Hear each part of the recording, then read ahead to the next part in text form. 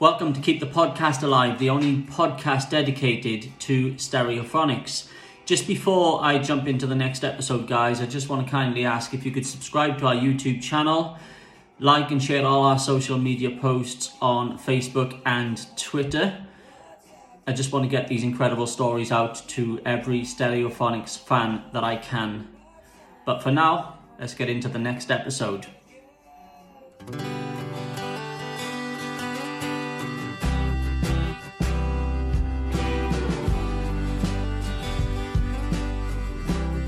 Hello, welcome to Keep the Podcast Alive. My name is Paul Smith.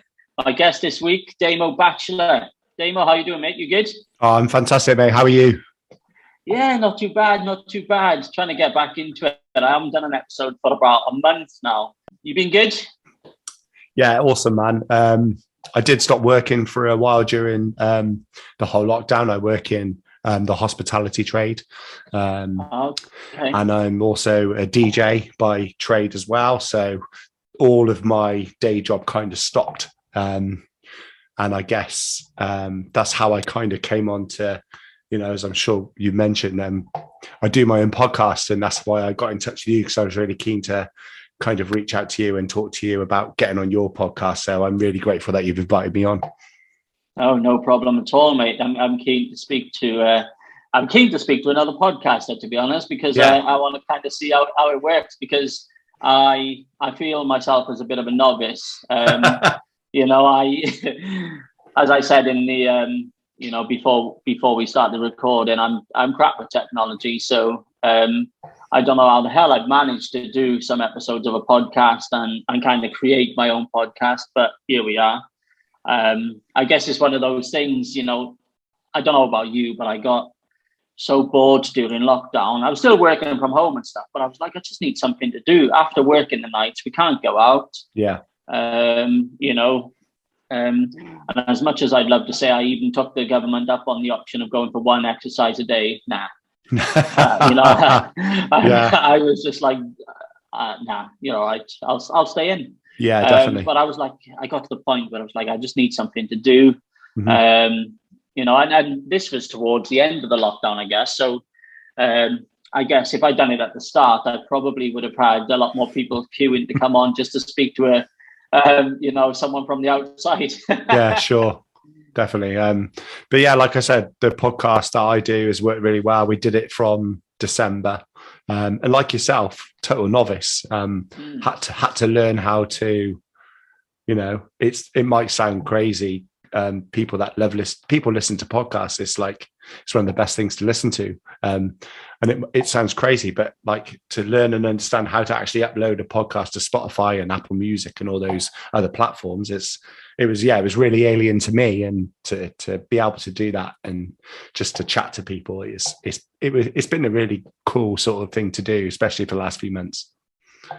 Yeah, no, I really enjoyed it, to be honest. I've spoken to some really interesting people as well, musicians, podcasters like yourself. Simon from my second episode was, really in with the band. He was part of the band, and he worked with the band for, God knows how long, years and years and years. So I've met some really interesting people, and it was interesting to speak to some of the other guys, about kind of their experience and them finding the band, some right at the start, like myself, some kind of, later on when, I think Dakota came around and the group kind of, I guess, exploded. Yeah. A whole new generation of fans at that point. So tell me about yourself and your experience. At what stage of the Stereophonics timeline did you discover the band? So I guess I'm pretty fortunate that I'm old. I'm 39 years old. So my music interest dates back to kind of the mid 90s when I was in school, in sixth form, and me and my friends were kind of jumped on the whole Britpop scene with Oasis and Blur. I just remember kind of Park Life being like my favorite song of the 90s, and then the battles with Oasis and seeing Oasis live, and just absolutely like what a time to be around the British music scene. And then, I guess as I got into sixth form, me and my friends kind of jumped on the whole new metal bandwagon and pop punk, which was kind of taking over the UK TV. So we had MTV and UK Play, and Blink-182 were all over it, Sum 41, The Offspring, Limp Bizkit, Linkin Park. And I was like one of those kids, I was just a bit of a grebo, but I still had a big passion for Oasis and Blur. And then I guess I heard 1,000 Trees, and I really enjoyed it. It was a great song. And I got to sixth form and then heard Pick Apart That's New, and it pretty much changed everything for me. Then went back, obviously, and revisited everything on Word Gets Around. But I think Pick Apart That's New was my kind of my big introduction to the band, the song that made me sit up and go, wow, that's huge. Yeah, so I guess not too long after kind of Words Get, only a couple of years, I think, Performance of Cocktails. Yeah. 99 maybe. 99 when I was in sixth form. I had heard the singles off of Word Gets Around. So I was aware of the band, but I wasn't as aware as I was when it got to Performance and Cocktails coming out and realizing actually this band are probably my favorite band now. Mm-hmm. Yeah, I remember, the channels that you just mentioned, I think Sky Digital had just kind of launched, and all these new channels like The Box, the interactive music channels, where you phone up, pay £1,000 a minute and press 3 numbers for the song that you want to request. And I just remember just being played on that channel a lot. And that was, the only times I'd ever seen the boys on the telly before that was Top of the Pops. Mm-hmm. They'd done Traffic, I think, on the Streets of Commandment on Top of the Pops. I remember that being in the newspaper, the Aberdare Leader, being I think it might have been front page of the Aberdare Leader. And then they did Local Boy on Top of the Pops as well. I think that was the only 2 times I'd ever seen the boys on telly before, those channels that you mentioned were launched. Yeah. And then just looking, I remember that being the first video that I'd seen properly on telly. And then after that quickly followed, all the other ones, Mr. Writer was played a lot, which was, I enjoyed that video. It's different, with them all dressed up as clowns. It was massively so. I really, like you, I think I'd have guessed have mentioned it, especially like with the American influence and Performance and Cocktails is kind of like it goes away from like sing-along small like indie hits into big kind of like Performance and Cocktails was already their songs built for arenas before they were playing arenas. They kind of seemed to know where they were going with that. So, but yeah, the UK Play channel, especially for me, and like you mentioned, The Box, like me and my brother had Virgin in my dad's house, and UK Play was a really interesting channel because it kind of didn't play any pop music, but it was like Limp Bizkit, Placebo, Oasis, Travis, Maddox, all those bands. Probably Limp Bizkit not so much because they were kind of a metal band, but it was a really good introduction into the UK scene, and like Coldplay eventually, Snow Patrol. But yeah, definitely like those Stereophonic songs made me think actually, they're my favorite band. Oh, absolutely. I remember, I'll always remember being my next door neighbor. We would go mitching off school, and we would go to his house after his mum had left for work. and we'd watch the box all day, and we would, request probably hundreds of times, all these music videos of Phonics a lot. But like you just mentioned, the music that was around at that time, your Sum 41 was like a big one, those type of things. And God knows how much we would have cost his mother in the telephone bill, but he never mentioned it to me. But we must have cost it bloody hundreds of pounds, bless her. But yeah, I get what you're saying. They were, I guess, like you said, they were singing songs made for arenas before they were that big kind of thing. So I guess definitely. They were big before their time, if that makes sense. I think definitely big before their time, and the way, the songwriting, the production, the way they were quite happy to, and like we mentioned, Oasis and Blur, Stereophonics were really quick to kind of introduce like other musicians into the band, and keyboard players and other guitar players, just to kind of make the sound bigger. And they weren't afraid to go, after Word Gets Round, everything after that is aimed at playing the biggest shows in the world, because I guess that's just what they wanted to do. And yeah. I like, after, Performance of Cocktails, when Just Enough came out, and I was like, this sounds like a completely different band. Yeah, massively so. But I also love that album. That album is up there as one of my favorites of all time, because whenever I hear any song from that album, it just takes me back to probably the same time as you were in sixth form, just after, I think 2001, I think it came out, and I would have been 17. Yeah. So I'm a year younger than yourself, so I'd have been 17, and I'm just, starting to go out and stuff, and go clubbing, and I'm like, that's my go-to album in my, when I'm getting ready to go out. Yeah.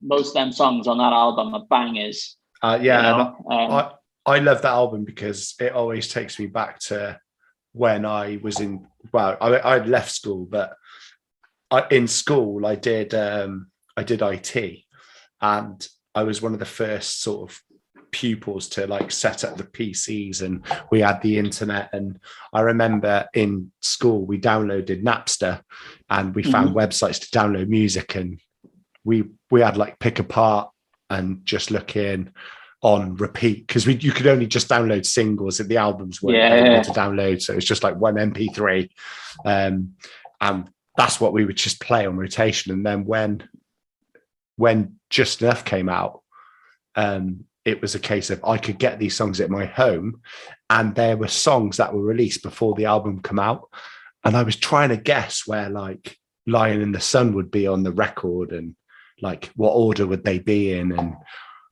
I think I downloaded Vegas 2 times, and I was like, that's got to be the intro. That's got to be the first track. And then the album comes out. It's like, yes. It was, wasn't it? Yeah. And I said to my mates, I was like, this is a banger. You got to hear this. This is like the new sort of Stereophonics and the new what they're doing. And yeah, just trying to guess where those songs would be on the record, and downloading them all as singles and trying to put them into order like a month before the album come out. It's a bit naughty, but I was always going to buy the record anyway. Oh, absolutely. You have to.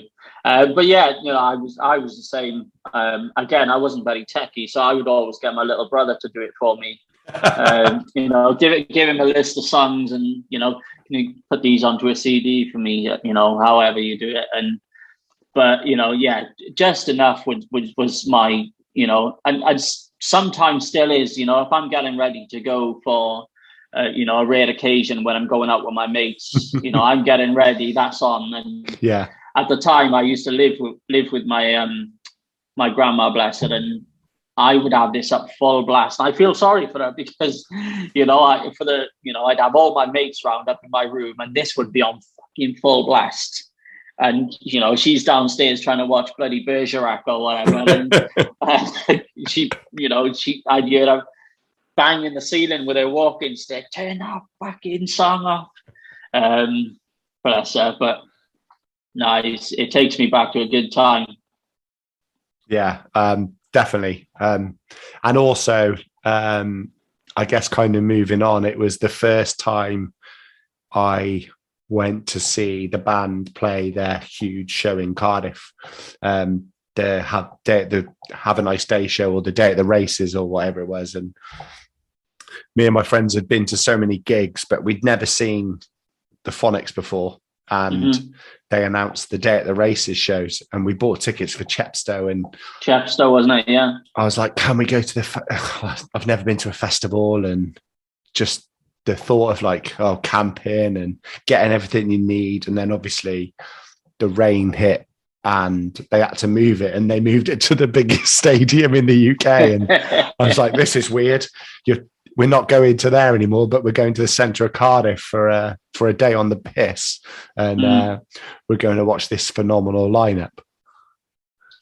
So they did do a Day at the Races at Chepstow, didn't they?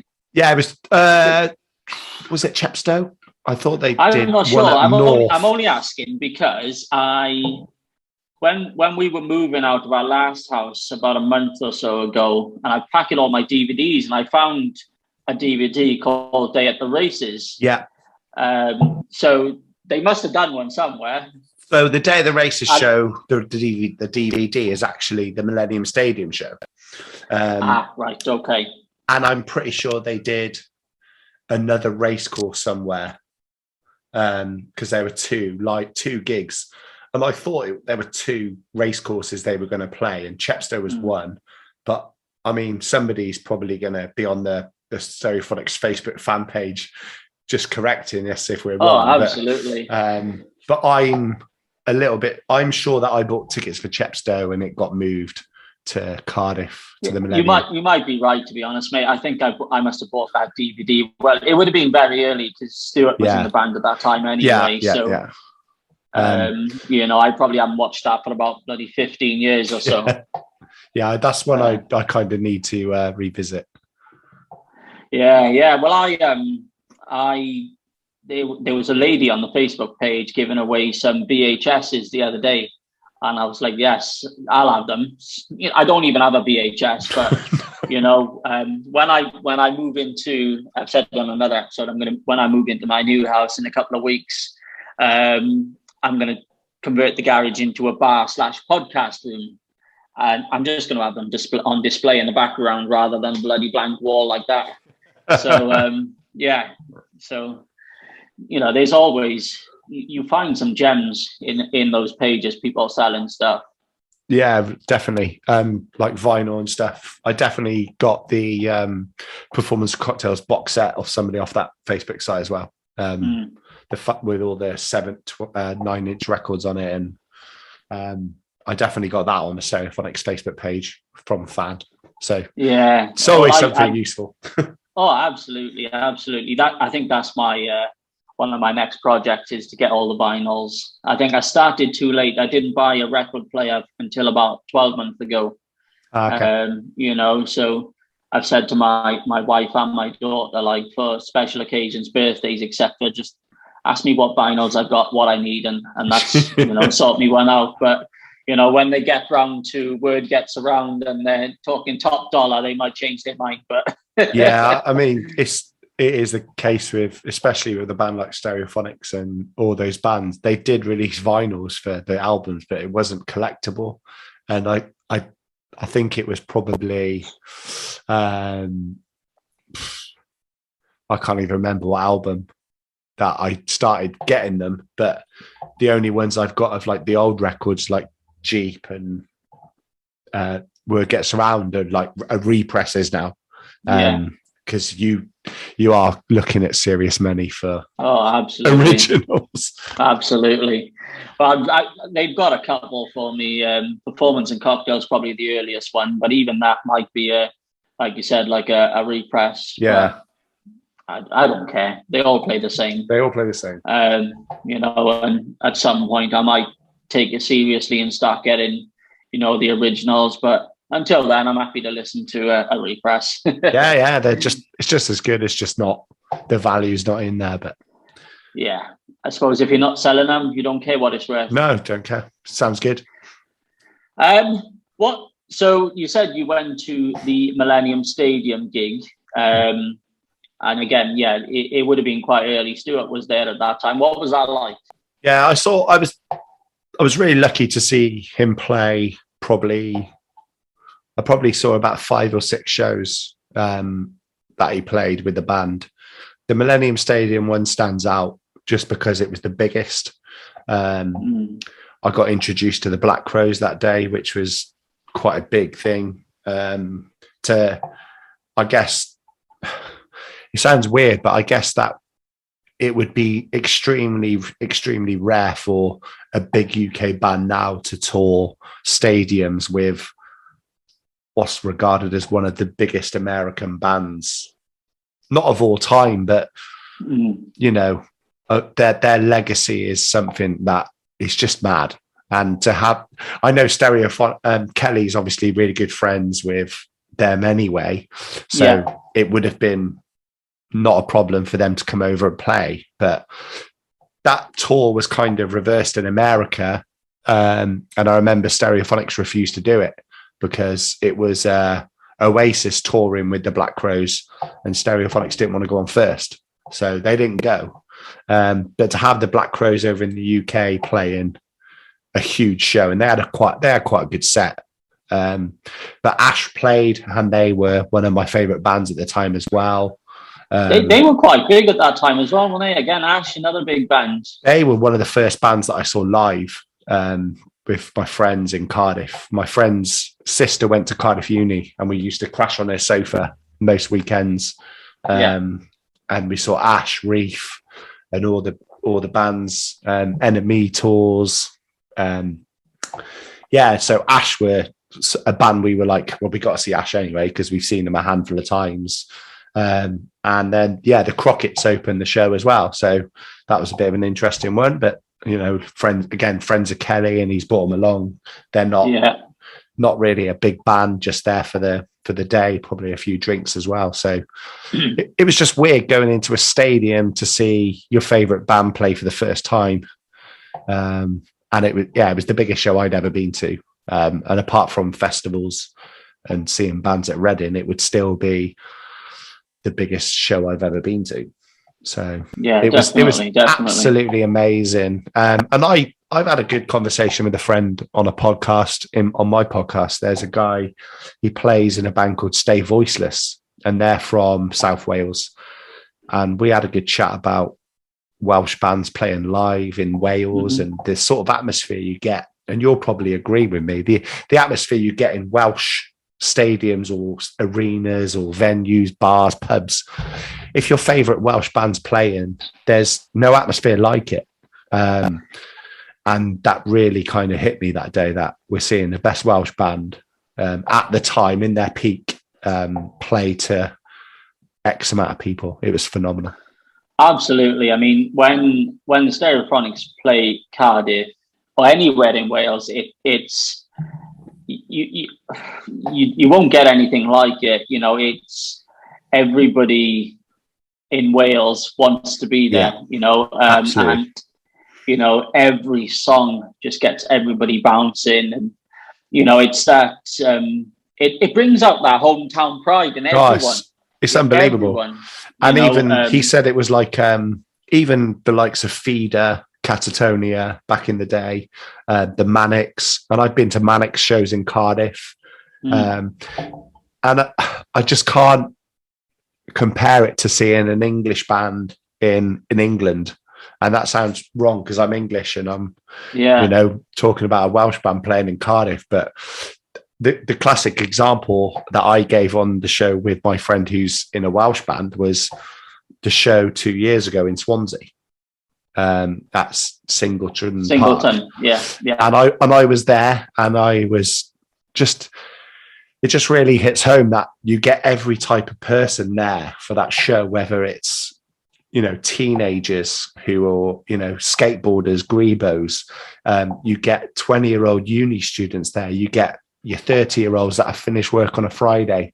you get older people that dress up and they wear shoes and a shirt and trousers and they dress nice. and the women wear dresses and they make an absolute massive deal of it. And it's fascinating to me because I'm still there as like, well, I wear my t-shirt and my jeans and I'm there as a 40-year-old guy that just wants to jump along with him. And it is amazing to see all. And like you said, it's a pride. It's a thing that they just, well, you just can't experience it anywhere else. Yeah, it's hard to describe really, but it is something that you don't experience anywhere else. And like you said, you know, an English band in England, I don't know why different. I don't know whether it's because there's less Welsh bands and it's a smaller country, but the whole country goes to the Stereophonics gigs, you know, in Wales. You know, Cardiff City Stadium, Keep the Village Alive tour was incredible. And I didn't go to Singleton. I was on my honeymoon at the time, but that would have been the same, you know. You know, and it was kind of, I think Singleton was almost like the Morpher gig many years on. The anniversary of the Morpher show in Swansea at the stadium. But I think the only thing I would say I could describe it as in England is like when Oasis played Main Road for the first time, or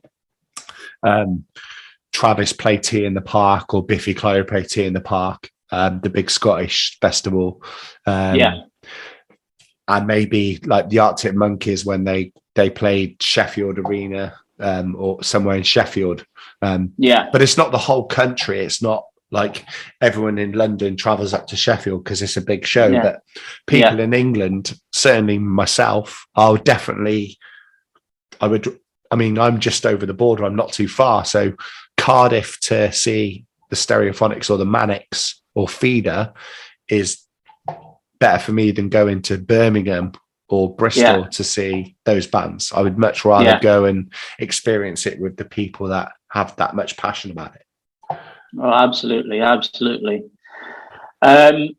you ever crossed paths with any of the boys? I haven't. I don't know. It's a bit strange. Because I do a lot of DJing. I've done Reading Festival and Download, and I work for a company called Headphone Disco, and I used to work for a company called Propaganda who do like club nights, and we had celebrity guests there, and I would rather just kind of keep it a bit of a mystery, because I don't know whether it's because I wouldn't know what to say, or whether I just don't want to meet my heroes. You do say that. I've not ever come across anybody that I was absolutely overwhelmed by. I've met some really big people, but I think there are only sort of 3 or 4 bands where I don't think I'd want to meet any of them. Fair enough. Yeah, I think that would, that would be the case for myself. I'm from Aberdeen. If I went into a pub and Kelly was sitting there, I genuinely wouldn't know what I would say. I mean, part of me thinks I would just freeze and be like, I'm not going to speak to him. And then half of me thinks I'd be like, yes, Kel, do you want a pint? I just don't know. I know.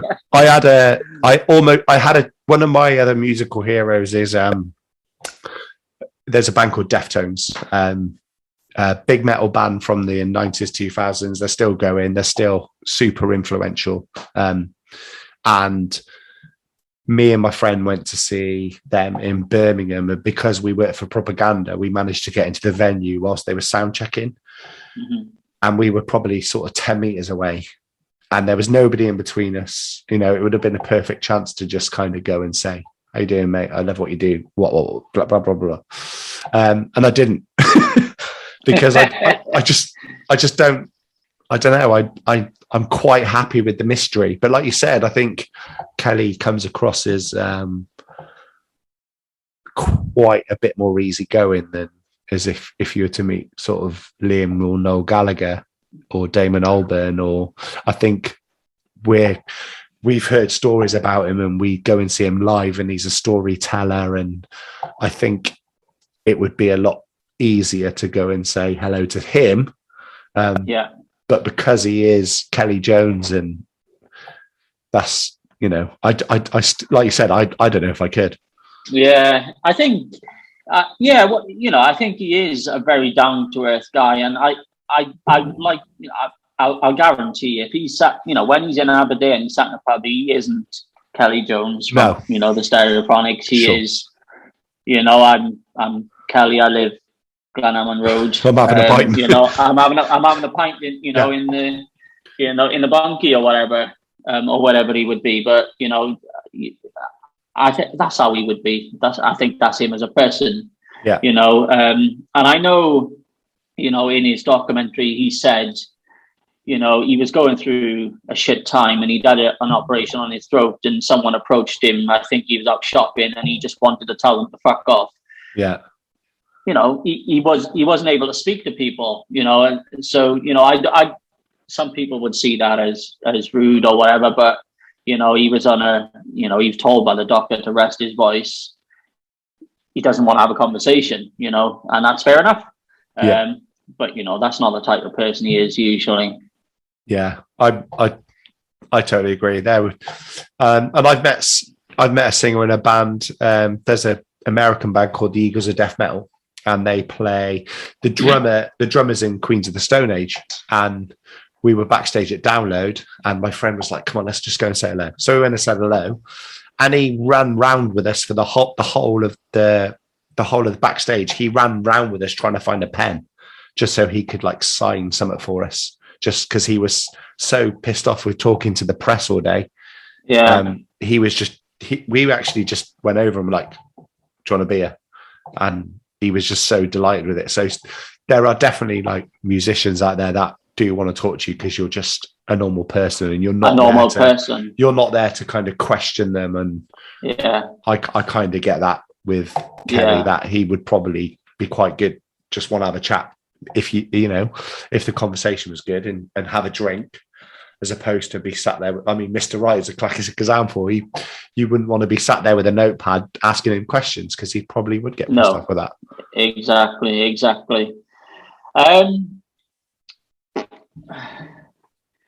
What's your, if you had to give me some of your favorite songs now, what do you think? So I guess as I get older, and like you mentioned, just enough education to perform. My dad was listening to a lot of Dylan and Neil Young around that time. And as I've gotten older, I kind of just appreciate a lot of the newer stuff. Mm-hmm. And Graffiti on the Train is my favorite record. If you were to like put me at gunpoint and say you've got to pick one, Graffiti on the Train is my favorite record. There's no doubt about it. I think it's the best work they've ever done. But then I was looking through some of the songs when you kind of prepped me for the question, and Keep the Village Alive has the best singles. So I just think all the singles off Keep the Village Alive, like Mr. and Mrs. Smith, and they're my favorite songs. But as a total body of work, Graffiti on the Train is definitely my favorite record, and everything off that is just I hold that album in such high regard. Yeah, sorry, I'm just clicking on Keep the Village Alive, just have a look at the track list to kind of look at what you're saying there. But I can't disagree, to be honest. I mean, C'est La Vie come out, and it was kind of like it was like, what a song. Whoa, what are you doing? This isn't what you sound like. And then it was like, but I love it because it's aggressive. It's got teenagers in the video having a good time at a party.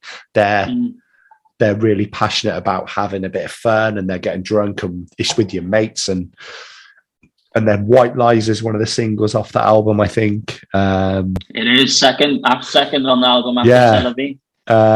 I Want to Get Lost with You is definitely on there.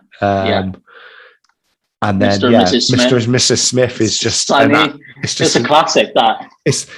I wasn't sure if it was like one of my favorite records, because I think some of the songs in the middle are kind of like, are they fillers? You know, because it would be wrong to sit here as Stereophonics fans and go, actually, every single song is unreal and they're the best band in the world, because you can't do that. There's got to be something you can find that's not quite to your taste. Yeah. And I just remember with the album, I wasn't so sure of it, especially after it came out after Graffiti, and I was like, this is the greatest album. There's no doubt about it. But the singles on there they're mind-blowing. It's just absolutely. I think and I've said it before, and I had someone commenting to say they disagree with me, about why I feel like this. But after the first 3 or 4 albums, I kind of lost touch with the band for a while. So, Keep the Village Alive, I probably listened to that. When did it come out? 2015. Yeah. I probably listened to that a few years after it came out. You know, when I kind of got back into the band, only maybe 3-4 years ago, to be honest. Scream Above the Sounds round about time. But then when I went back and listened to it, all those albums in between, Keep the Village Alive, like you said, is an absolute classic and one of my favorites. Most of the songs on there, absolutely classics. I think Celavi is the perfect opener for any gig. It's unbelievable. When again, I keep going back to Keep the Summer Alive tour. Yeah. When they opened with that in Cardiff City Centre and the lights are pumping, and that the screen comes down, and they play the opening notes of Celavi is an atmosphere that I just can't describe. But they played it first at Singleton Park, and they played it. I'm sure people won't mind me mentioning the controversial gigs of March in 2019.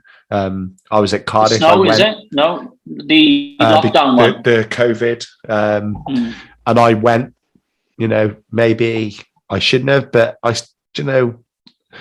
it was just before, because I'm in Cheltenham, it was the Sunday after the races, and like the races shouldn't have gone ahead.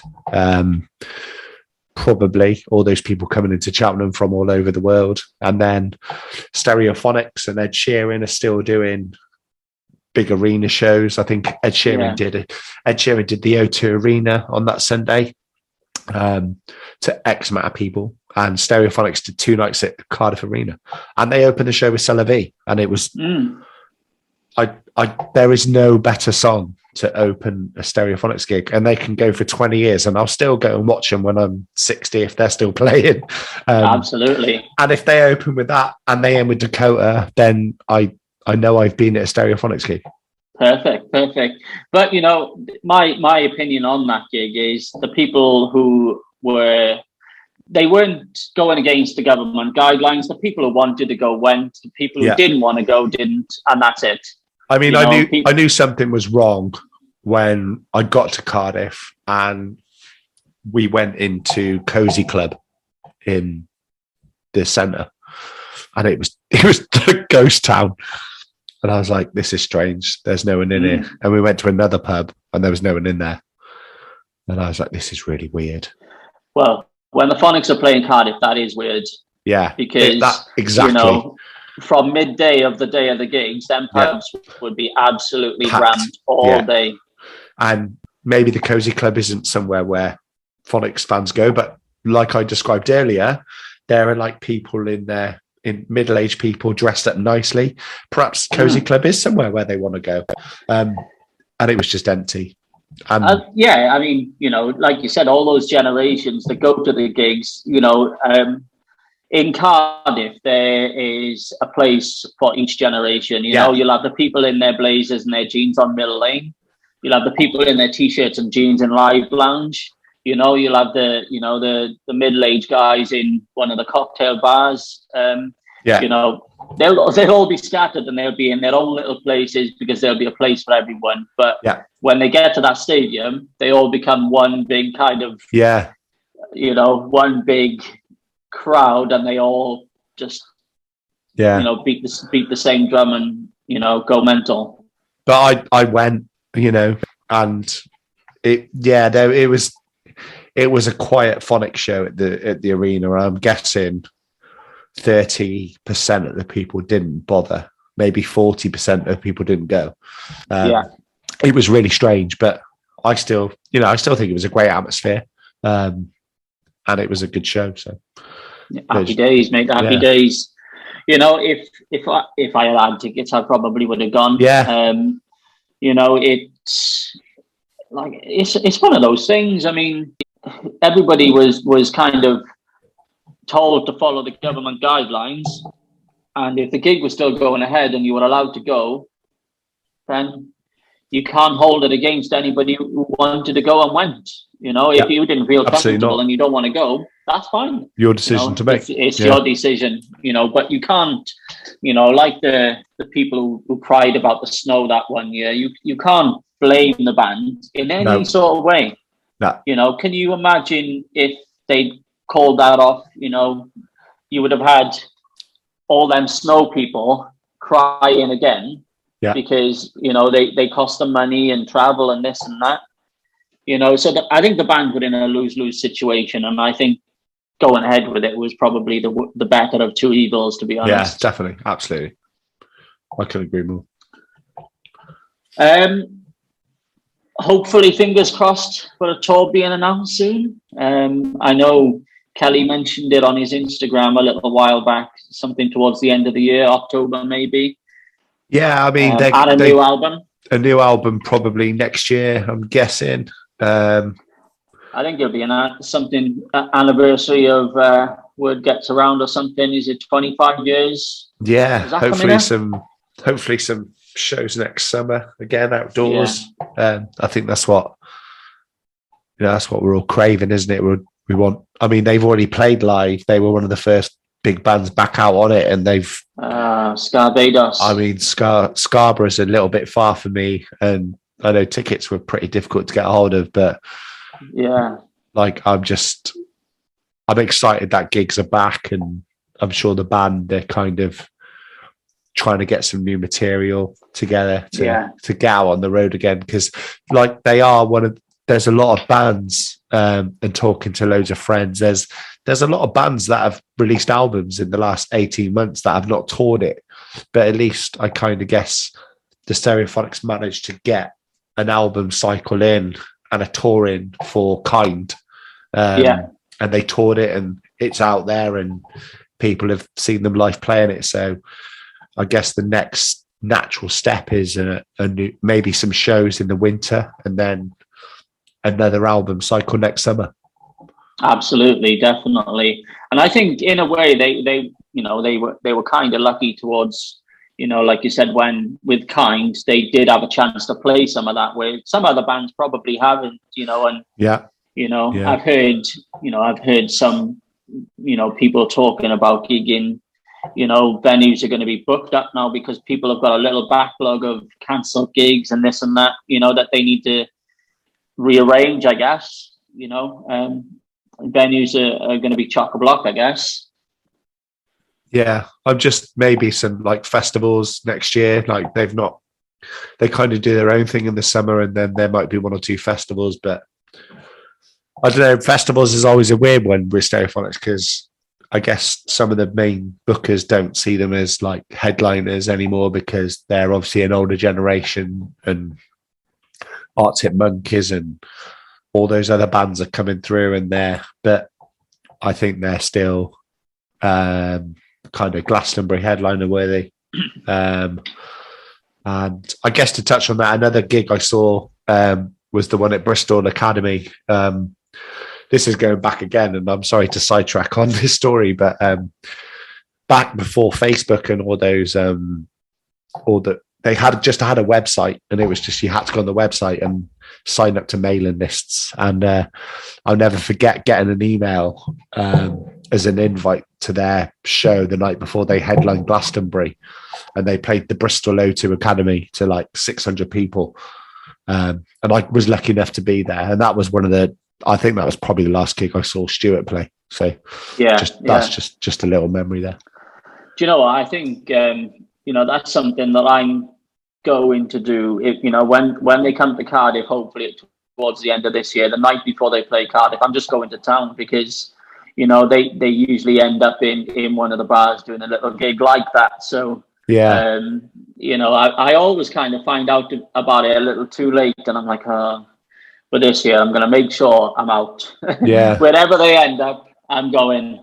I mean, it's a bit easier with social media now to find out where bands are playing, and they might do some small shows, which would be amazing. And I'm very lucky to have seen them play in such. I don't know if you've been to Bristol Academy. It's of the O2 Academies. Sure. It's a very small one compared to like Birmingham and Brixton. It's a small venue. And all the big bands kind of do the circuit in the UK, and Bristol Academy is always a venue that bands play. So it's another venue I always try and catch bands at, because they're going to play Brixton, which is huge. But if they're playing Bristol, you're going to see that band in an absolutely really cool, intimate venue. So to see that was on the Jeep tour as well. So that was kind of like a big deal to see them in there before they headlined Glastonbury. Absolutely. Good times. Yeah, you talked about Keep the Village Alive sort of being your, the singles from there being absolute classics and stuff. Is that your favorite album? No, like I said, Graffiti on the Train is my favorite record. It was kind of the comeback record. It's the longest gap they've had between albums, I think, is between Keep Calm and Carry On and Graffiti on the Train. Yeah.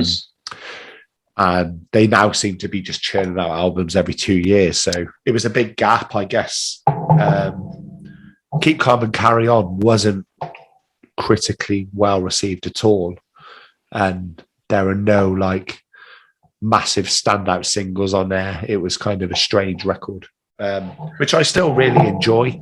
I'm not going to say I dislike it, because it's still an album you can go and enjoy. But it was also off the back of the Language Sex album, which had Dakota on it, which was like their biggest single. And I guess it was a weird time to be. And again, I'm just kind of thinking out loud. I guess it was a weird time for that band to go, we've got a number one single. We're playing the biggest shows in the world. Everyone's aware of who we are finally, because we've got a commercial success.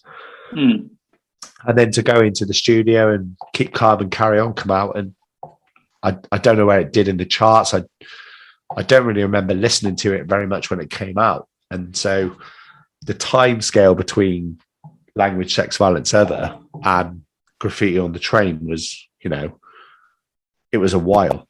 And like you said, you lost touch with the band a little bit, like you said, but I think it's an 8-year gap between those two records with Keep Calm and Carry On in the middle.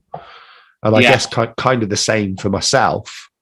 It wasn't until Graffiti came out and the single started coming out for that, like Violins and Tambourines, and I kind of was like, whoa, they're back.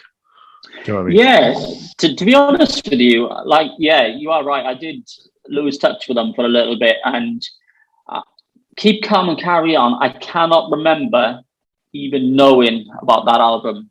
I was always, even though I kind of wasn't rushing out to buy their albums, and I wasn't listening to them like every day, like I was, previous, up until sort of, Jeep and You Gotta Go there. But, I was still kind of, listening to them little bits. Definitely listen to Language, Sex. Obviously, Dakota kind of put that on my radar. But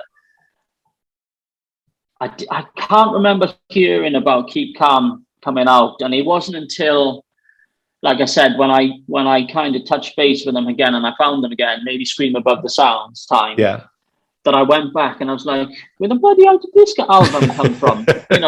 And it's compared to, it went to number 11 in the charts, right? Which to be honest, when every other album apart from Word gets around went the top three, you kind of know it's not their best, or it's not the fans' best, the fans' favorite, I guess. The Graffiti kind of hit different. Like, it came out and they played at the road from my house. They played the Cheltenham Racecourse, a gig at the Centaur, which is like a function room at the racecourse, but it holds like 2,000 people. And they did a couple of warm-up shows. It was about 4 warm-up shows before an arena tour. And Cheltenham was one of them. And we got tickets. And it was just so good to see the band. Like, I guess I hadn't seen them for like 6-7 years live, which was weird for me because I went to see them on all the tours before that. Paul the Pin especially was like one of my favorite records, and I saw them on that tour. So yeah, there was a long gap between seeing them, and then when Graffiti finally came out, I just instantly fell back in love with what they were doing and the songs on that album. Like, it's a favorite of mine just because of how it got me back into that band. But yeah, the success of Keep Calm and Carry On was obviously probably disappointing. So there was naturally going to be a gap before the next record, like what would come out next. Yeah, and maybe that's kind of what it was, because, they were, and they always have done, sling an album out every 2 years. They waited 4 years for the next one. And maybe that's what it was. Kel went kind of get his head down and start, back to basics, if you like, start writing, his storytelling again, which would have been Graffiti on the Train, a great story, and, back to what he does best, I guess. Yeah. But, Keep Calm, Carry On, looking at the track list, if I pick, none of those songs are ones that I go, in when I'm making tea or whatever, Alexa, play this song. None of those are my go-to. It's one of those ones, they're all on my Stereophonics playlist on Spotify. Every song is, and if they come on in the car, I'll have a sing along, but they're not, there's none that I kind of Alexa, play this one for me.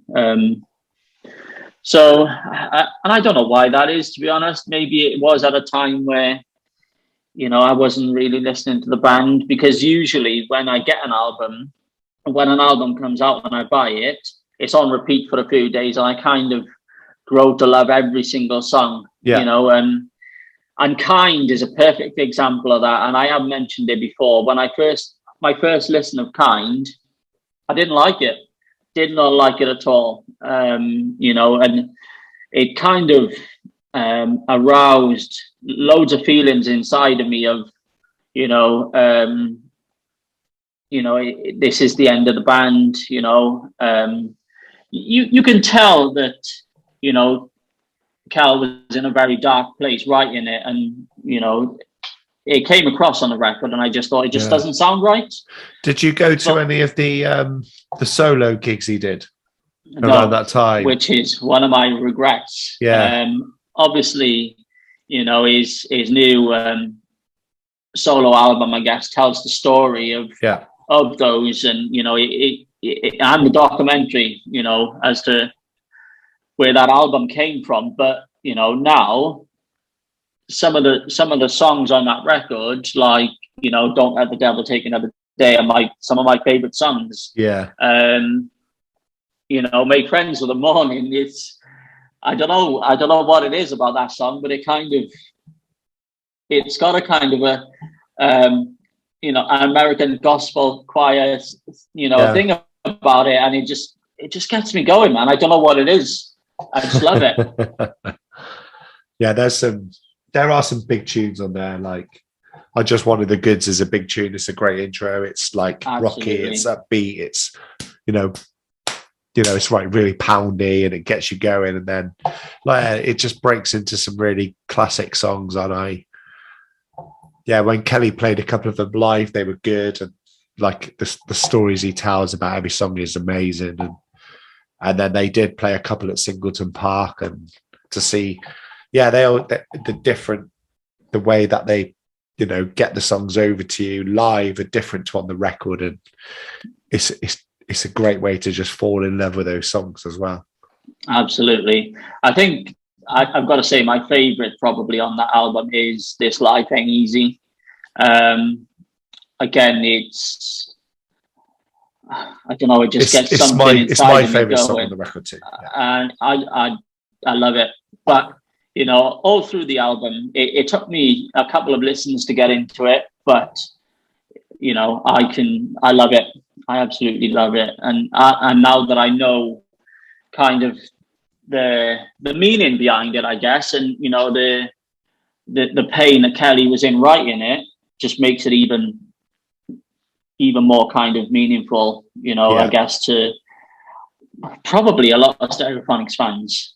Yeah, because you kind of you like, I mean, Stereo, we all love him anyway because, you know, he's written our favorite songs, and then you kind of get to feel that with him and the fact that he's put it out there, and he just, you know, you, because of the tour and the you know the meaning behind the songs, and it's very open and honest. Absolutely. And I think, to be honest, I disliked this album before I even heard it, because I remember he put a little teaser out on his social media of Fly Like an Eagle, and the first lyric was thinking about quitting, and I was like, you what? You're thinking about quitting? What are you doing, man? And I was like, no, you can't. But, you know,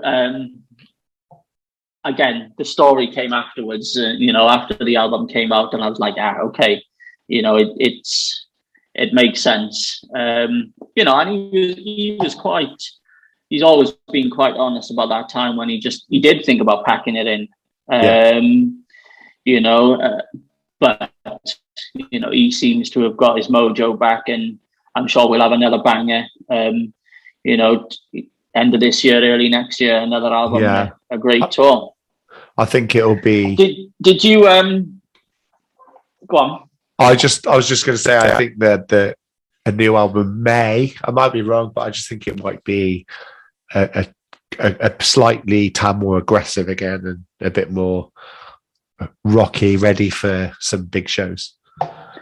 Maybe, I mean, which, you know, would be quite the opposite to Kind, I guess, because there is some you know, rocky tunes on there, but a lot of it is quite, you know, soft and mellow, isn't it?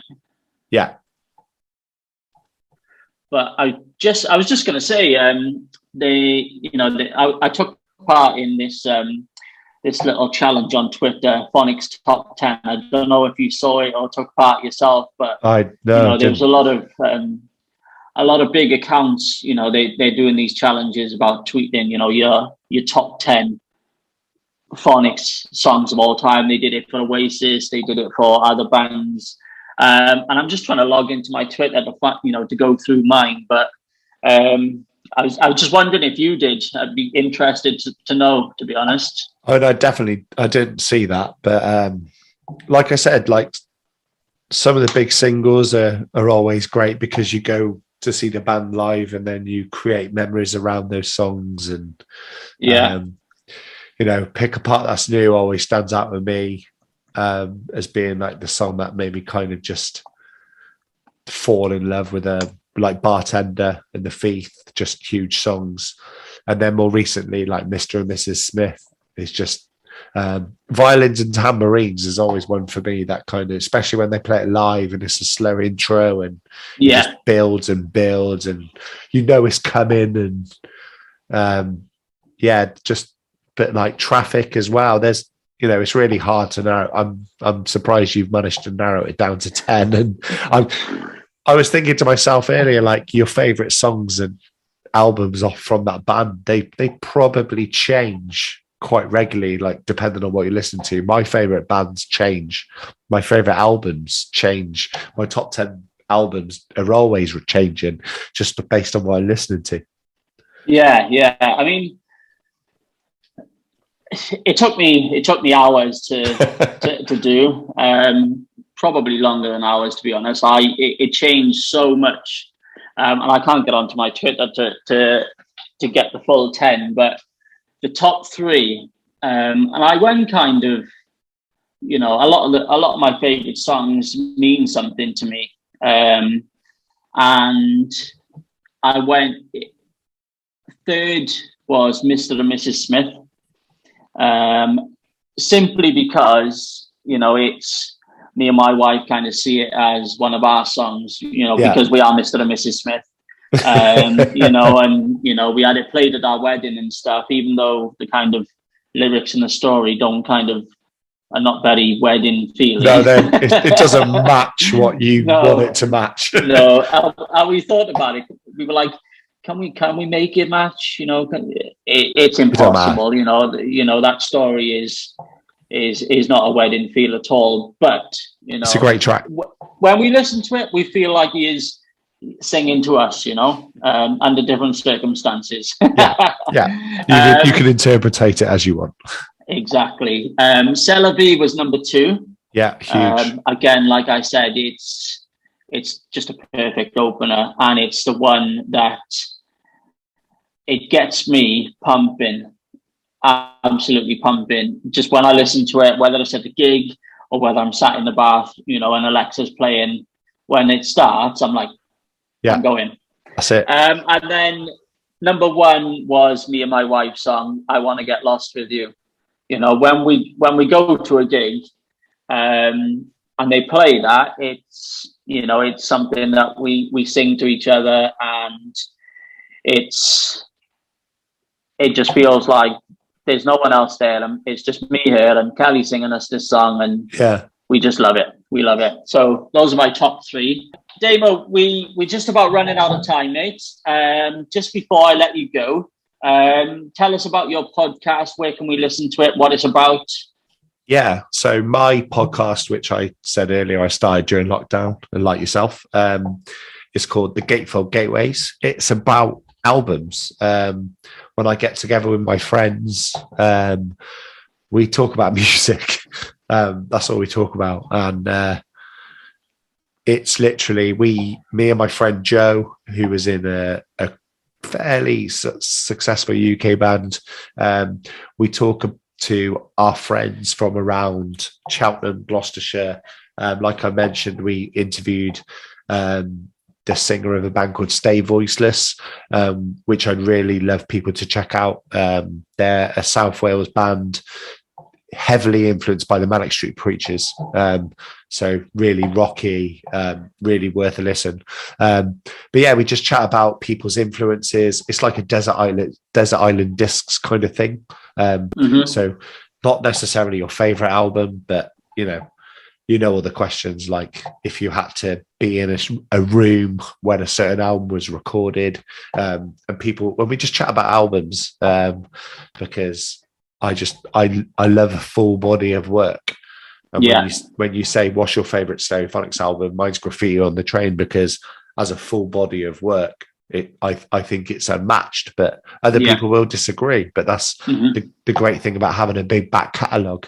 So yeah, you can find our podcast on Spotify, Apple Music. We're on Instagram, called The Gatefold Gateways, and we've just got all sorts of cool guests, and we touch on R&B, hip hop, jazz, folk, metal, pop, indie, all the genres. So if you've got an hour and you want to catch a new band, it's like recommendations for something to listen to, then it's a good place to start. Happy days, mate. It sounds like it's something for everyone there. It really is.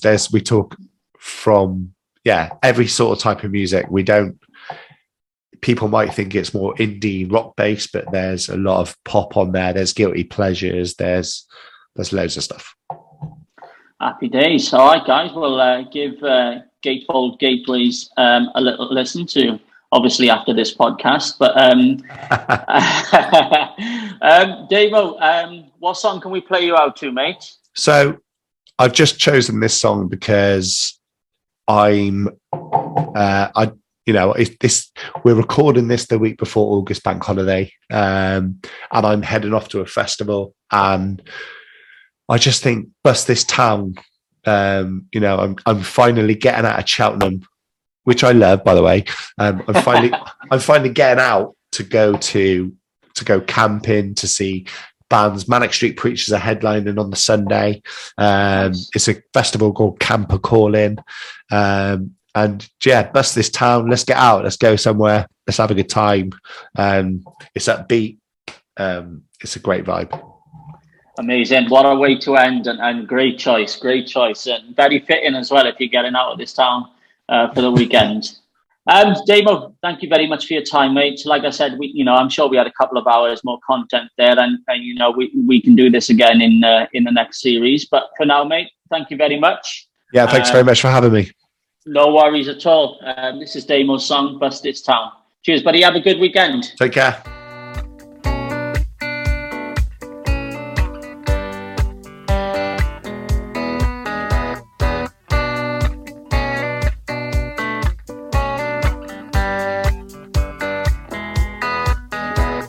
You got the money, I've got the feeling that you got something to say to me, honey. I'm loving the weather, it's now or it's never. We can bust this town tonight and forever. Tonight is the night we're leaving together. Come